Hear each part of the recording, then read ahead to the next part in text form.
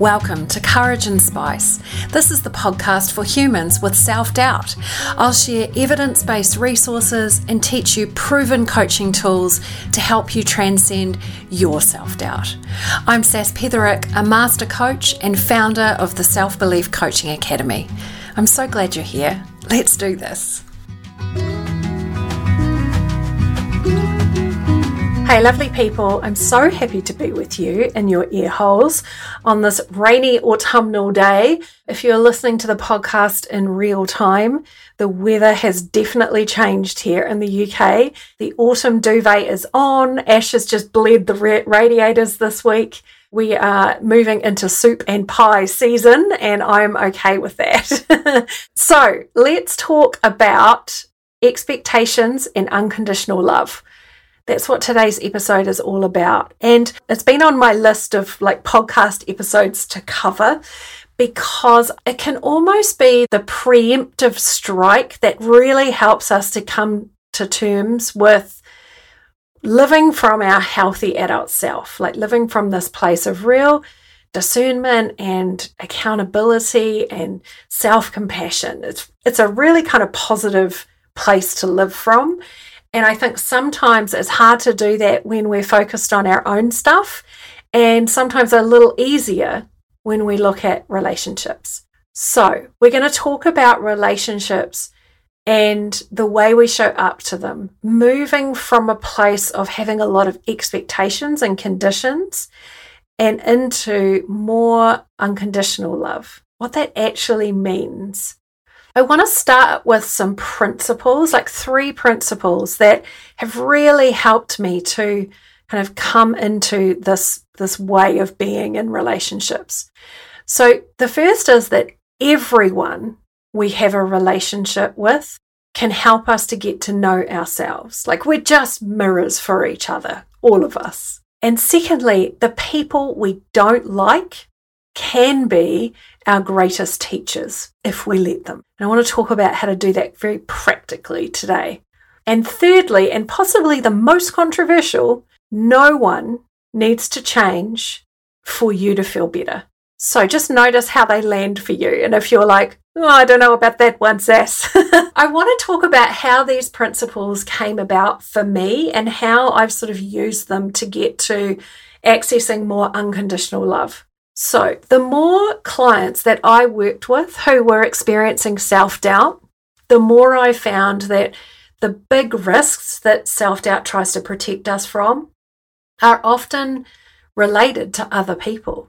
So if you think about the big risks, rejection, disappointment, conflict, criticism, judgment, these are risks that are relational in nature, right? And so for many of us, myself included, we've spent a lot of time working really bloody hard to avoid experiencing any and all of those risks.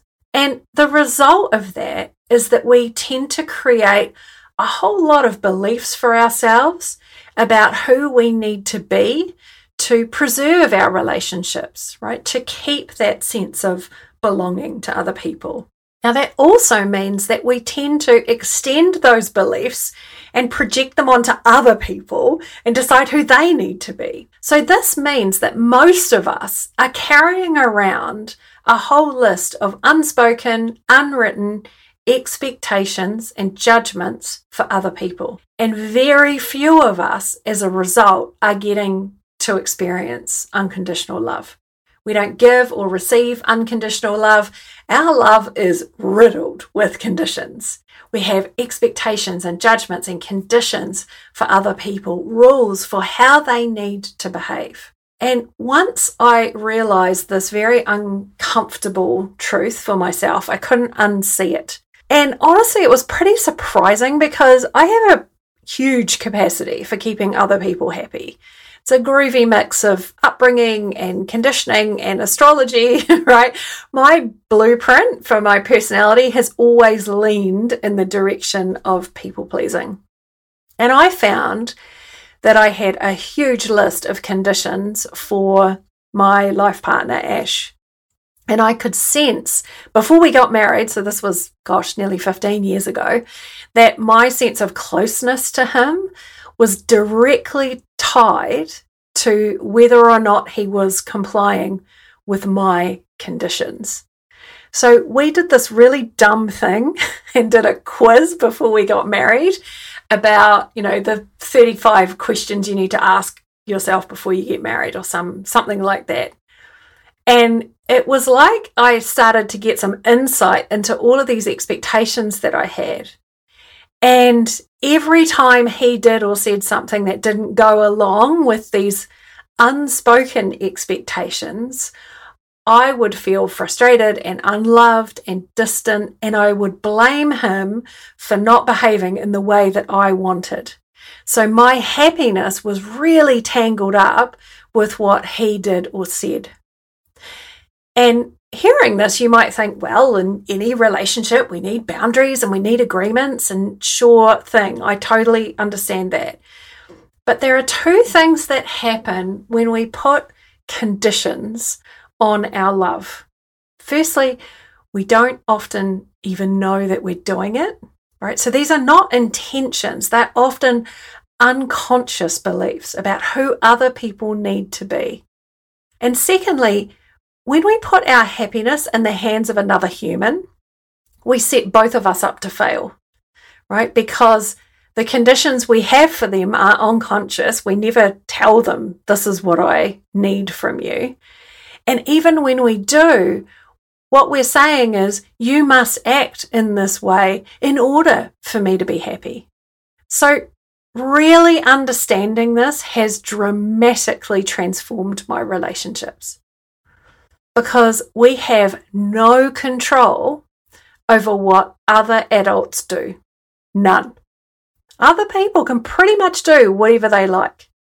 And we can spend years wanting someone to be different and then judging them for not meeting our expectations. But this is also true for you. Like, you get to do what you want. There's nothing you ever have to do, and there's nothing that anyone else has to do for you. And when we get in a relationship for the unconscious purpose of having our needs met by one other person, all we do is create a really unhealthy dynamic where we're both playing games in order to get our needs met. And it's not just romantic relationships, right? It's friendships and collegiate relationships. It's online strangers on the internet relationships. It's your sister-in-law, your neighbors, it's everybody. We have rules and expectations and conditions for other people. And when they fail to live up to these, we judge them. And all this looks like is, well, I need you to do this or say this or be this for me to be happy. But like I said, no one wins, because we don't even know we're doing this usually. It's like not an intention. It's an unconscious desire, an unconscious belief. And when we put our happiness in the hands of someone else, they are responsible for how we experience our emotions. So no one wins. And I've sort of started to see that I don't really think this is love. I think it's a lot of power games and coercion and manipulation and people pleasing, and it's horrible to realize that you're participating in that. So we can't control another person. Adult humans can do what they want, and when they do, you get to decide how you want to respond. But when your happiness is dependent on another person, you've given too much of yourself away, and that just leads to a ton of resentment, a ton of questioning. What are we even doing here? I don't feel it. So, how do we get from this place of expectations to unconditional love? The first, most uncomfortable step, in my experience, is to get clear on all the conditions that you have for other people in your life. Right? So actually do that work of making the unconscious conscious. What is it you want them to do differently than what they're doing? And why do you want them to behave in that way? And make a list, write your conditions for each person. Right? Just think about someone you wish they would change, and write in detail what you want this person to do or say differently. And write down why you want them to behave this way. So I found my journal from just before we got married, and I had written my list out for Ash, and I needed him to do a lot of things that he wasn't doing. I needed him to be more affectionate and to tell me exactly what he loved about me on a regular basis, and to feel his feelings, but not too much, and to love his job and be more charming and extroverted, and to be interested in the same movies and books as me, and to go to bed at the same time as me. I mean, the list was pretty big. And I look back now and I just think, whoa, I was so easy to love back then. But the thing is, like, the reason that I wanted him to be different, the reason that we all want people to be different, is because of what we believe we'll feel when they change. So if Ash had met my expectations, then I could decide he loves me enough for me to feel safe, to feel cherished, to feel good about our relationship. But if he didn't meet my expectations, then I get to decide that he's failing me, he isn't right for me, and I can blame him for this not working out. And then I get to feel rejected and let down and abandoned. And notice that in both scenarios, my feelings are a direct result of his actions. But that's not what causes our feelings. There's a missing step in between. So what happens is, other people do and say things, and we interpret what they do, what they say. And that interpretation creates some kind of meaning that feeds into our beliefs. It's what we believe that creates our feelings. So if I miss that crucial step, if I believe that what someone else does has all the power to create my feelings, I'm sunk. Then I'm just reacting to everyone else's whims and their behaviours. So the only way I can feel good is if someone else changes, and that's just no way to live. But understanding that there is this missing step, we've got to see whatever they're saying, whatever they're doing, the way they're behaving, we interpret that and we make meaning from that. We create beliefs from that. That's what creates our feelings. Like, understanding that step, that concept has changed every single relationship since. Because when we're willing to take responsibility for how we're interpreting anyone else's actions, when we're willing to take responsibility for what we believe, I think we kind of crack a new level of adulthood, right? Seriously, we should get a cape and a crystal for this kind of stuff. Once I made this really important breakthrough, like, my first response to that was to cringe at all the ways I'd acted really bloody crazy to try and get other people to behave the way I wanted. And even now, I still find myself from time to time all tangled up in trying to control the way someone is, because I think that's what will make me feel better. And I have to come back to the truth. Oh, I can't control what anyone else does. And anyone else's actions doesn't create my feelings. It's the meaning I'm giving their behavior. That's what generates my feelings. And then I can remind myself, no one has to change for me to feel okay. So Ash doesn't have to be more affectionate for me to feel loved. Like, I can let him know that I love affection, and I can show him affection. And whether he shows me affection or not, I can choose all the ways that this man loves me, despite my craziness, and the way he shows me he loves me in ways that he feels comfortable with. Right? Equally, my friends don't have to respond to any of my WhatsApp messages. I can message them, and if they read it or not, or respond or not, I can choose to believe all the ways that our friendship is good and safe and fun. No one that follows me on Instagram has to like my post, right? I can post away and experiment with different types of posts. I can choose to believe that what I'm saying is helpful and that this is a necessary and fun part of my business. So this works in every kind of relationship. Now, if you're thinking, well, hang on a second, are you telling me I shouldn't tell my sister-in-law that it's her year for family Christmas dinner, which she always forgets? Are you telling me I shouldn't tell my lover that I want us to both be monogamous? I shouldn't expect my friend to show up to this gathering? And yeah, of course, like, have requests. Make requests of people. Ask for what you want all the time.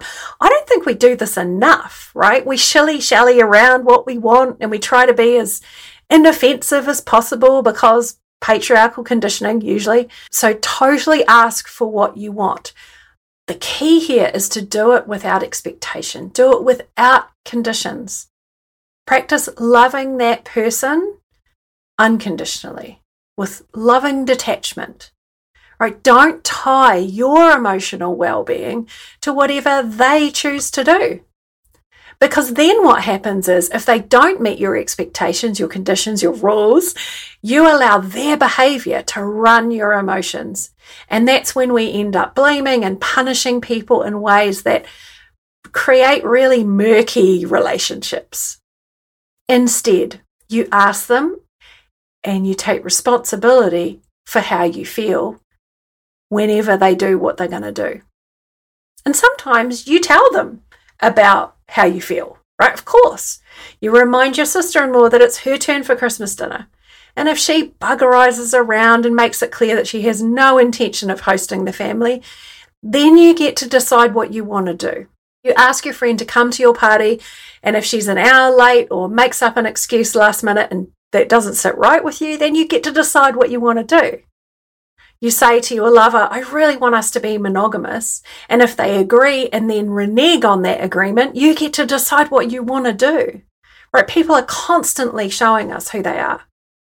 And look, sometimes other people do things that we believe is wrong, awful, a betrayal, it's disrespectful, it feels crap. Sometimes it's heartbreakingly crap. And it takes time to process those feelings, to resolve our feelings, to decide what we want to do. But when someone behaves in ways that are in conflict with your values, that you find you're constantly making more effort than them, if you're exhausted by the relationship, you get to decide what to do, right? You get to decide who you spend your time with based on what you think and feel in their presence. So you can't control what they think or feel or say or do, but you get to decide based on what you think and feel in their presence. And this is equally true for you, right? So let's say you have a friend who has an expectation that you'll WhatsApp most days and you're happy with a message whenever there is something to say or share. So you've got expectations of the friendship that don't match theirs, right? You both have unconscious beliefs about what a friendship is that make sense to both of you. They just don't match. But we expect other people to honour our expectations. So maybe she starts messaging more and you start avoiding her messages altogether. And before you know it, you're like, oh, the vibes are off, I'm out. And there's this unresolved resentment, right? And I've had friendships end because they wanted me to be responsible for their feelings, right? Where I just couldn't meet their needs, their expectations for who a friend should be, right? But imagine if you said, hey, I notice you're messaging quite a lot. I just want you to know that I probably won't respond and I won't share my stuff all the time. But that doesn't mean that I don't want to be friends with you. Is that okay? Right? Imagine if you both did this. Right, you let them message you and be who they are, and if you want to respond, you do, and if you don't, you don't. And you both allow each other to just show up in whatever way feels good. You make requests, and if they don't want to, they say no. They make requests of you. If you don't want to, you say no. If you do, you both really love hanging out together. You just enjoy each other. You don't make any of it mean anything about you or them or the relationship. And I found that it can be really fun to talk about those differences, right? Where requests and the conditions don't match and actually have a conversation about them. I just want to give you an example. I have a beloved friend who's always late, and I tend to be early because I like to get my seat with my back to the wall. I like to feel safe where I can kind of locate myself in my surroundings and come back to earth after I've traveled somewhere. But my friend tends to be about 10 to 20 minutes late all the time. But I don't make it mean anything about me. And one time we were in her car and driving somewhere, and she just said out loud, I hate that I'm always late. What do I do about that. And it was this really hilarious conversation about her relationship with time and what it was like to love her regardless. And it's so funny because now she's on time mostly. Sometimes she's early, and I so appreciate that she is choosing to do this as a way of her honouring our time together. And if she's late, I've got my book. Who cares? I love her, right? I would wait to get to spend time with her. That's unconditional love. It's the best. It's so freeing. So look, I highly encourage you to think about the expectations and the conditions that you have for your people. Just notice any stories you might be telling yourself. If my partner was different, I would feel loved. If my boss was a whole other human being, I would enjoy my work so much more. If my mother-in-law lived another 5,000 miles away, I could finally feel happy in my choices. Right? Just notice that you're giving responsibility for your happiness to other people. And sometimes these are the least qualified people on the planet to give this job to. And they can be your greatest teachers if you allow them to show you all the ways that you are just relinquishing your power. I really hope this helps you. I think it can be such a fundamental shift for how we show up with our people. It can be so freeing. So let me know how you get on. I want more unconditional love for all of us. Take care. Hey, if you're ready to explore more about your self-doubt, I want to invite you to take the Self-Doubt Archetypes quiz. It's totally free and you'll uncover your particular flavour of self-doubt. It turns out self-doubt is not this amorphous cloud of woe. There are 12 different types of self-doubt, and finding out yours is the first step to getting a handle on it. Just head over to www.saspetherick.com/archetype for all the details.